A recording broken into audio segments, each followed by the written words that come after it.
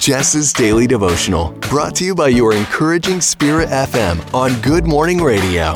Available wherever you enjoy listening to your podcasts and in the Spirit FM app. Just look for Jess's Daily Devotional. I do not have it all together, and I am not ashamed to admit it. If you can admit that too, thank you. Thank you for being bold enough and brave enough to say that you don't have it all together either. Because you know what?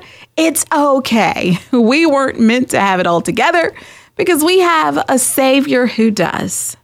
I already know I am an imperfect person loved by a perfect God.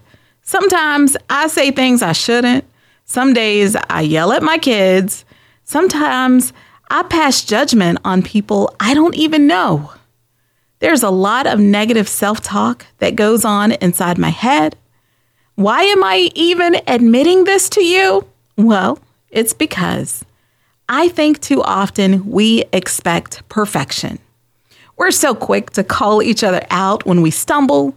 We're also quick to put ourselves down, and none of us are perfect. But listen, can we just cut each other some slack? Can we cut ourselves some slack? We are flawed, but we are still worthy of God's love. Will we miss the mark at times? Sure, but that's okay as long as we don't stop seeking Him. God knows our influence doesn't come from a place of perfection. Rather, it's our victory over brokenness and our battle scars that say to those around us, I know you'll make it if you follow God, because that's what helps me to overcome every day.